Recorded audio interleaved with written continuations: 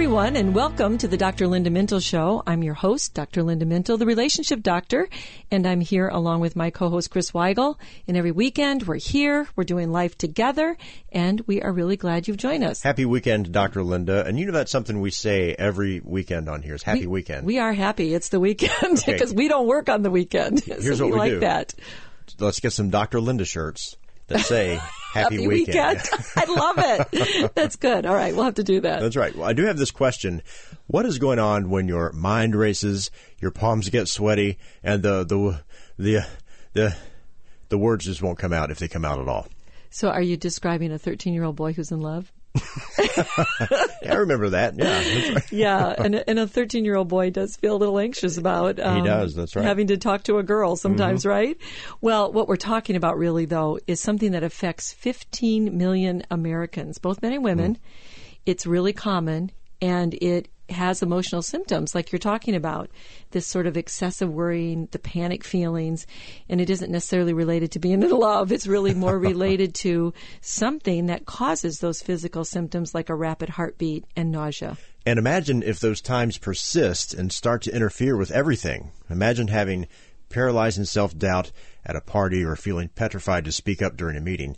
And maybe you don't want to imagine because it's actually pretty scary. It is, because what you're describing is social anxiety disorder, or what used to be called social phobia. And this is simply the fear of being embarrassed and judged in social situations. And when you're talking to other people, sometimes you have these extreme physical symptoms that we just mentioned. So social anxiety is really the fear of being judged by other people, being evaluated negatively by others. And it leads a person to feel very inadequate, inferior, self-conscious, embarrassed, humiliated, and sometimes it leads to depression in people. Wow, and it's more than just feeling shy, isn't it? I mean, we all experience this at times when we feel awkward or don't want to perform or talk to someone. So do you watch The Voice?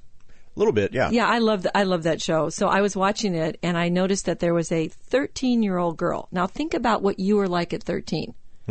I don't know that I could walk onto a stage in front of millions of people and big, huge pop artists and stars and just go up there and sing. So she got up there and she sang her song and she just knocked it out of the park. Wow. And when Jennifer Hudson, or I guess we call her J-Hud. J-Hud. Right. J-Hud. When she got up and she offered to sing with this girl because the very first song that the girl had ever sung was a Jennifer Hudson song. And Chris, she had nerves of steel. Yeah.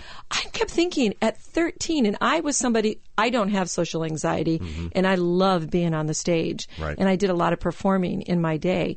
But I can't imagine at 13 having that kind of confidence with no nerves. I mean, she had zero nerves, and she was the opposite of somebody with social anxiety. She had nerves of steel, and she just got up there and did it. It was amazing. What causes such a huge difference? And other people, especially, like you said, at age 13, would be completely terrified to get on stage, much less perform with a major star just at the drop of a hat. Yeah, it is very different. So there's not really one thing that causes social anxiety disorder, but it usually does come on around the age of 13. So that's kind of interesting when we were talking about a 13-year-old. Yeah. So genetics have something to do with it. If you have a family member with some kind of social phobia, you're more at risk. So when anxiety runs in families, that puts you a little bit more predisposed. Again, it doesn't mean if you have a predisposition to something that you're going to get it. It just means your risk goes up.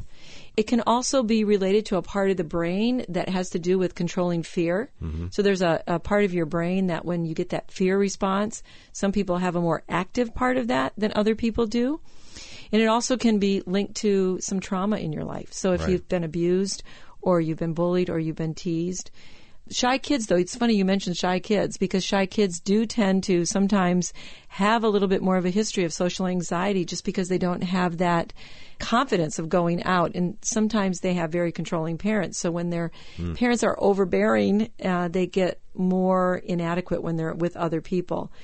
And if you develop a health condition that draws attention to your appearance or to your voice, in some people that triggers social anxiety. So lots of ways into that. I know social anxiety is considered a mental health disorder when it causes a person distress and interferes with their daily life. What should we look for when deciding if this is a problem? So I like what you just said because the two things you mentioned, distressing to the person interfering with your daily life. Those are two things we always look for to determine if something is really a problem in a person's life. But here's the criteria. So if you have a persistent, intense fear or anxiety about something specific that is social, and you believe that you're going to be judged or humiliated or embarrassed, that's number one. If you avoid anxiety-producing situations, social ones especially, and you just feel like all you're doing is enduring them, just Right. getting through it with a lot of sense of dread and anxiety. If your anxiety is really out of proportion to what other people are feeling. For instance, whenever I had to do my piano recital, I had a lot of anxiety going up there, but it was no different than the rest of the people that were performing in the recital. I mean, I don't know very many people who didn't have a little anxiety over that. But if it's so excessive, let's say in that case that you couldn't even get up there and you just completely went blank and you could not do it, then that would be what we would call excessive. And then if it interferes, like you've already said, and if you can't figure out any other reason for this intense fear or anxiety, sometimes, Chris, with a medical condition, anxiety can be a byproduct. And sometimes when people are on drugs or substances, they can raise their anxiety a lot too. I know some people who would honestly rather die than get up in front of a crowd of people and speak. So it's really tough, isn't it, for some people? There is a real big difference. So let's go over a few of those situations where we might see somebody with social anxiety have problems. Okay. So one that comes to my mind that people don't always think about, I never get anxious about this, but people with social anxiety do, being introduced to someone you don't know. That creates a lot of anxiety for some people, because then what's the expectation? I got to say something. True. What do I say? Yeah. I don't know what to say. I'm going to be humiliated. Of course, there's being teased or criticized. Yeah, that can't help, right? Or being the center of attention. Being watched. Yeah, so think about piano recitals, giving a speech, all those things where people are watching you and maybe critiquing you. Most people in authority, so when you're around somebody who's really important, you really don't want to blow it. Right. I had an opportunity to be with Donald Trump once. You did. Yeah. And? I was like, hey, You didn't have social anxiety around that? how are you? How are you doing? I had that with a very important person in the psych world, and I just completely lost it Really? and didn't say any. I said something just really stupid, and it was a blown opportunity, but I was feeling very anxious. So anything that has social encounters around strangers, that's a big one. I think an obvious one would be speaking in public. Yeah, Lots of people or going around a room. A lot of people don't like to go to meeting events or parties because they have to go around a room. They have to say something, and they have to have some kind of, social contribution to what's going on. Interpersonal relationships is one, whether friendship or romantic. Yeah, I think a lot of people don't date because they're so anxious about that.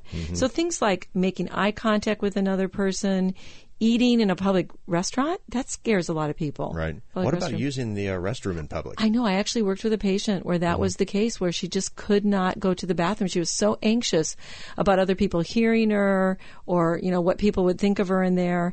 And then there's the obvious ones like going to school or starting conversations like we've been talking about. Well, those are a lot of situations in life that most of us have to face or do, obviously. Are there different reasons people have for dreading those things we just listed? Because I know they are afraid, but what is the root of their fear? So that's really great. It's being judged in those situations, being embarrassed, being humiliated, and that comes out physically with the blushing, the sweating, the shaking. Accidentally offending someone is one of the fears, and then being the center of attention. Well, we're just getting started. When it comes to talking about social anxiety, maybe you know someone who struggles with this. Let them know to tune in now, or they can listen on myfaithradio.com anytime to the archived show. Stay with us as we take a short break. More on social anxiety in a moment. Conflict is a part of every healthy relationship. How you deal with conflict is what will either grow or destroy relationships. Do you avoid? Maybe you become highly emotional and then regret what you said or did. Getting control of our emotions is not always easy, but it is possible. Hi, this is Dr. Linda Mintle, and I wrote the book We Need to Talk in order to help all of us deal better with conflict.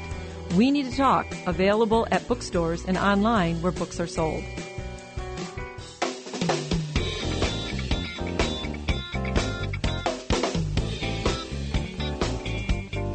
Welcome back to the Dr. Linda Mental Show. And don't forget, you can follow Dr. Linda on Twitter at Dr. Linda Mental and Facebook, Dr. Linda Mental, author and speaker, and on Instagram. Speaking of social anxiety, you blog on this topic, Dr. Linda, on other anxiety issues and more. And your blogs are very helpful and interesting. And the easiest way to see them is to follow you on social media. But I've got you right here with me, so I've got a question for you. Okay. Why is it sometimes you can just be with people you know, acquaintances, run into them in the hallway, and there's just this awkward exchange of, hey, how you doing? And you just don't know what to say. So you're talking more about at a work environment? Anywhere, yes. Anywhere. I think at work especially, because you still, while you may know people, you still want to impress them and you still want to put a good face forward in there. So there is a little bit of that social anxiety to say the right thing or to connect in the right way with people. So I think there are moments of that people have. So that's the issue. See, we all can kind of connect with this, but for some people, this is just so overwhelming and intense that it really is interfering with their lives. It happened this week. Hey, it did? Hey, Joe, how you doing? And then in my mind, I'm like, I don't know what to say. Yeah. But you have moments of that rather than a pervasive pattern of this happening all the time. That's the difference. So that's a good difference. I didn't start sweating. Oh, there you go. There you go. Well, Dr. Linda, people may be surprised to learn that celebrities struggle with this, with social anxiety, at least as reported on the internet. This list is going to surprise you. I know. I was looking this up. Now, again, we're going by what the internet says, right? But I think these are accurate. So the one that really surprised me was Jennifer Lawrence. You know, the Hunger Games star? Right. She's on a lot of movies, and I think she's an awesome actress, but she's been struggling with social anxiety ever since she was a child. She says, my nickname was Nitro, as in nitroglycerin. I was hyperactive, curious about everything. When my mother told me about my childhood, she always told me that there was like a light in me, like a spark in me that inspired her constantly. So that's a cool thing. She really saw this spark of a great actress, I think, in her child. But when she entered school, she says the light went out. And we never really knew what it was. It was a kind of social anxiety. She had friends, but somehow she just got into this feeling of social anxiety. You know, Barbra Streisand's social anxiety, specifically in the form of stage fright of all things, kept her from performing live for almost 3 decades after she forgot the lyrics to a song in 1967. She says, I couldn't come out of it. Wow. And so 1967, she forgot the lyrics. So that experience really traumatized her. I know, I saw that and I thought, why don't we see more live performances from her? I mean, she probably has, Chris, don't you think, one of the most phenomenal voices of our day? Oh, by far, yes. That really is interesting. There's an actress, a kind of a newer actress on the scene named Olivia Munn. I don't know if people know her. She was on Six, that's one of those Navy SEAL team shows. She said, if I have to walk into somebody's birthday party, I'd have a bad anxiety attack. It's amazing. A lot of these actresses, we don't know this, and singers behind the scene. Well, Britney Spears is one. That surprises me, doesn't it? Oh, it does. She opened up about her anxiety surrounding social situations in the past. She said that it can be crippling for her. Wow. She's always been kind of shy since she was a little girl. I just so surprising. And then the one that really surprised me was Adele. And even though Adele, I think she's a killer performer. She just has a phenomenal voice. But again, think about it. Do you see her at live events and festivals? She says she doesn't do it because she has anxiety attacks on stage when she's surrounded by a mass of people. So listen to this. I found this quote from Rolling Stone from her in 2011. She said, I'm scared of audiences. One show in Amsterdam, I was so nervous, I escaped out the fire exit. I've thrown up a couple of times. Once in Brussels, I projectile vomited on someone. I just got to bear it. But I don't like touring. I have anxiety attacks a lot. My nerves don't really settle until I'm off stage. And she's just really kind of gripped by this. Wow, that's amazing. Yeah. So how do you treat this? I mean, obviously people can overcome it because all these people get up and perform, but it's not easy for them as we just learned. So it's a good point. It can be overcome or we would never see these people on the stage, right? Although you have to be consistent with what you do and you have to be really persistent. There's a type of treatment that we've talked about before called cognitive behavioral therapy, and it's a really good treatment for social anxiety. It's been very successful for people. We'll talk about it a little bit. Well, explain what that type of therapy is and how it's used. It's used for anxiety, as I mentioned. You can do it individually. You can do it in groups. So you can go to a group therapy and try to get better at this. What you do is you work on those terrifying thoughts, Chris, that that come into your head that then create the anxiety. So you work to control those thoughts, to take away the fear, to calm yourself down. So a lot of times, when I get up to perform, I have to take some deep breaths. So I calm down my emotions. That's part of cognitive behavioral therapy, regulating your emotions, and then working on your thoughts so that you're not thinking those terrifying things and what could happen. So the therapy really addresses those thoughts that are coming into your head, how you're reacting to those thoughts, and you're literally working on changing your thoughts and beliefs so that your emotions quiet down and that you can get up there and actually do what you need to do. So part of the treatment is to continue to do the things that you're afraid of. Yeah, it's called an exposure base to the treatment, which all that simply means is that you're exposing yourself to the fear rather than running away from the fear.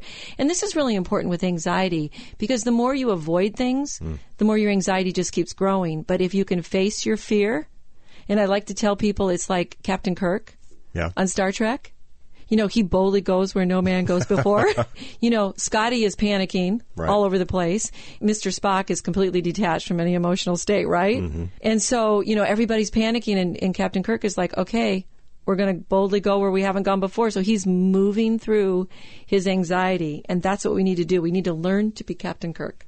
And then you've got Chewbacca. Wait, that's Star Wars. You're mixing your sci-fi shows. But really, the whole thing is practicing, putting yourself in that position and learning to control your thoughts and your emotions. Well, Dr. Linda, walk us through this step by step. Okay, so first understand what the problem is and know that it can be overcome, right? So we've got to have an expectation that we're going to be able to get through this. Then learn about that treatment, practice it over and over, that cognitive behavioral treatment. Practice, practice, practice. You've got to change your brain. So practicing is really important. A lot of times people will say, I tried it once, it didn't work. And I'll say that's because you got to train yourself to do it differently. Right. And then put yourself in positions where you can slowly work on those things. So I wouldn't say, book yourself into a major speaking event, but you might want to go before a group of little kids. And then you might want to try your teen group in church. And then you might want to try going and doing something in your church. I would rather speak to a group of thousands of people than a group of high school kids. Yeah, that can be pretty brutal, right? But the idea is to really take it slow, step by step, until you get more confidence with each step until you can actually do it. What about medications? Are those used to treat social anxiety? There are some medications that are used for this, and I'm going to mention them. But, Chris, I'm not always a fan of trying medications first, especially when we know that cognitive behavioral therapy is really effective. Right. Now, sometimes if you're really, you're really impaired by this because it's just so overwhelming to you, sometimes a psychiatrist or a family practice doc will start you on some antidepressants because we know that antidepressants also work on anxiety. So sometimes they'll pair it with that.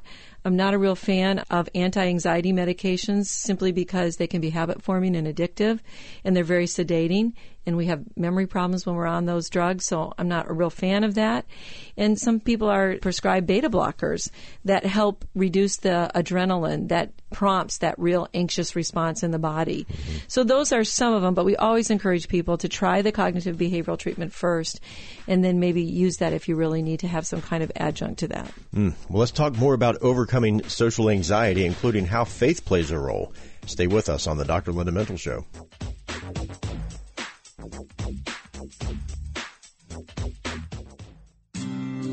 The other day I was cut off the road by a driver. Everything in me wanted to yell, "Hey, watch out!" But I restrained myself, knowing that yelling at the driver would not do so much good, and it wasn't the best way to deal with my anger. Anger easily rises up in most of us. Anger, while a natural emotion, needs to be dealt with in the right way. The Bible tells us, "Be angry, but do not sin." So what is the biblical way to handle anger? Well, this is a question I answer in my short and easy book to read, Breaking Free from Anger and Unforgiveness. That small book has sold over 130,000 copies because of how practical and helpful it is to everyday living. So if you want to be angry but not sin, practice what Scripture teaches. Breaking Free from Anger and Unforgiveness is available on my website, drlindamental.com, and online where books are sold.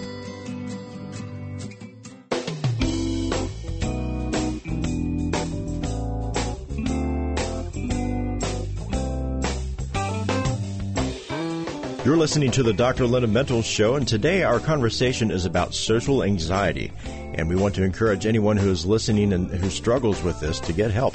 And if you're just joining us, you can listen to the podcast on myfaithradio.com anytime. And Dr. Linda, we've got to talk about how our spiritual lives can help with anxiety. You wrote a book called Getting Unstuck years ago that helps people with anxiety. So give us some practical ways to put this in practice. Okay, so number one is to practice in small steps. We kind of ended with that in the last segment. But we want to make sure that when you feel afraid, you identify what those situations are. So you're kind of looking at, okay, when does this happen? What am I going to do about that? And then gradually practice these activities until you feel less and less anxious. So again, there's no way to avoid it to get better. You really have to make yourself do it. So begin with small steps by setting a daily or a weekly goal in situations that aren't overwhelming so you get some confidence. So again, we talked about going in front of a small group first, practicing there. The more you practice, the less anxious you're going to feel.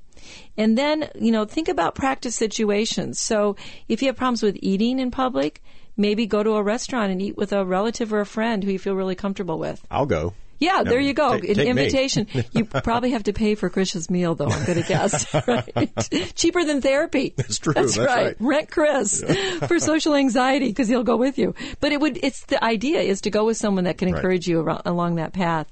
And then make eye contact. So that could be a first goal. Mm-hmm. So if you practice looking at the person and you're feeling anxious, that might be your first step. Is just to take a deep breath and try to do that. And you are looking right at me. I am looking right at you right now. They can't see it.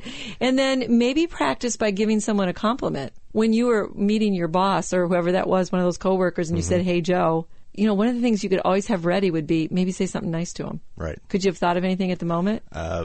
Nice shorts, Joe. Well, at least it's something, right? Right.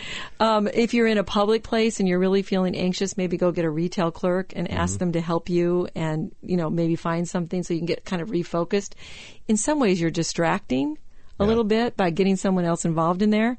Maybe get directions from a stranger if you're feeling overwhelmed with where you're at and you're feeling lost. Have you ever done that? You're so anxious you don't even know where you're going.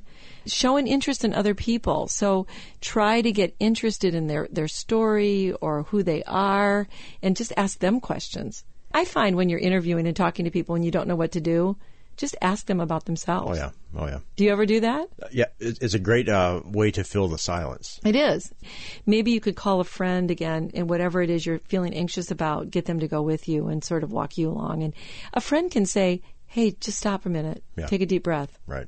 Well, can a person prepare for social situations? I think it's challenging because you don't always know when it's going to come up. So that's one of the things. You can all of a sudden be thrown into a social situation. You don't know it. Right. So it's hard to prepare for that. But if you sort of know what it is that triggers you, then you can start thinking ahead, what would I do? So if I was working with you, let's say you really had a problem when you saw somebody in the hallway, we could prepare, we could role play and have you have 2 or 3 phrases that you could practice using. Right. That'd be a good way to do it. Well, they say that about dating. Rehearse a few conversation pieces. Well, so for people who are anxious about dating, that would be a good start.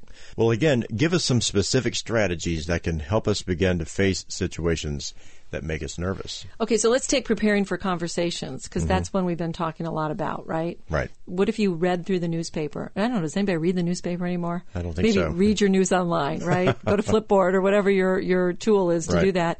But sometimes if you just get up on the day's events, you have a topic of conversation. So kind of keeping up on the news is a really good idea.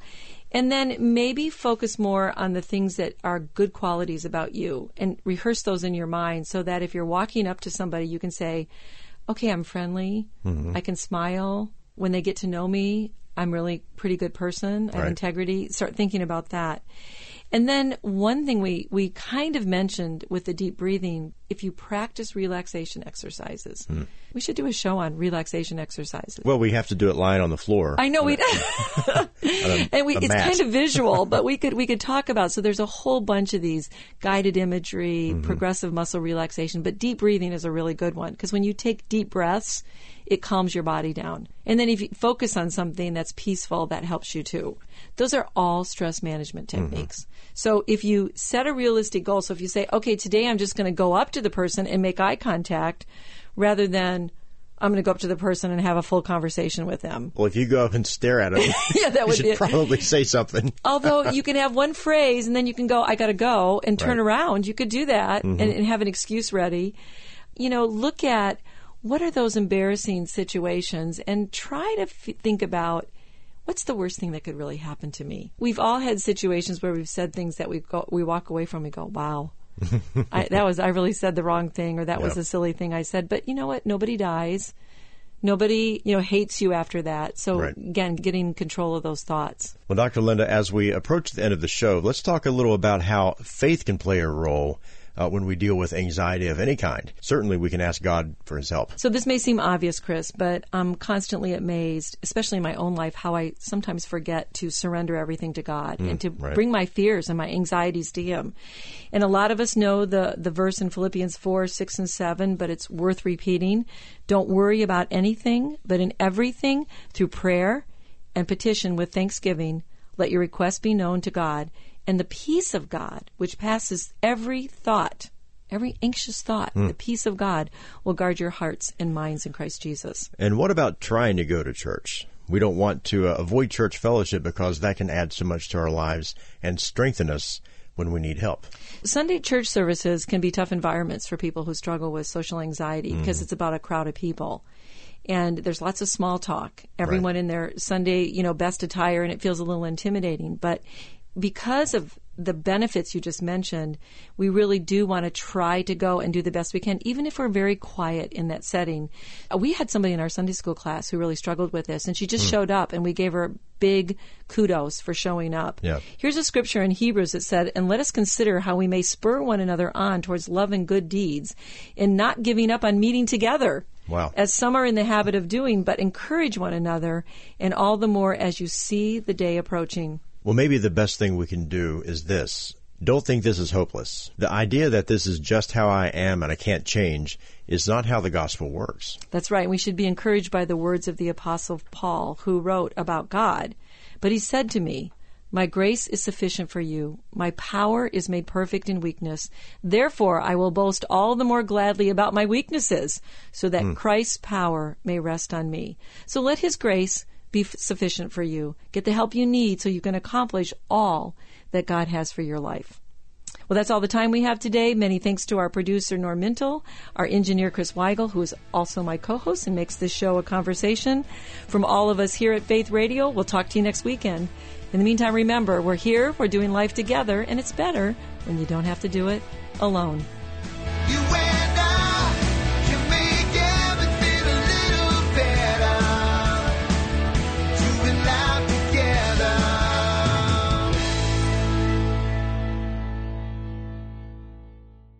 Well, thanks for listening to this conversation from the Dr. Linda Mintle Show. These podcasts are available because of listener support. You can make a gift now at myfaithradio.com. And thanks for sharing this audio link with a friend and helping us grow the impact of the Dr. Linda Mintle Show. Also, take a moment to subscribe to the podcast today at iTunes or your podcast player, and you'll never miss a show.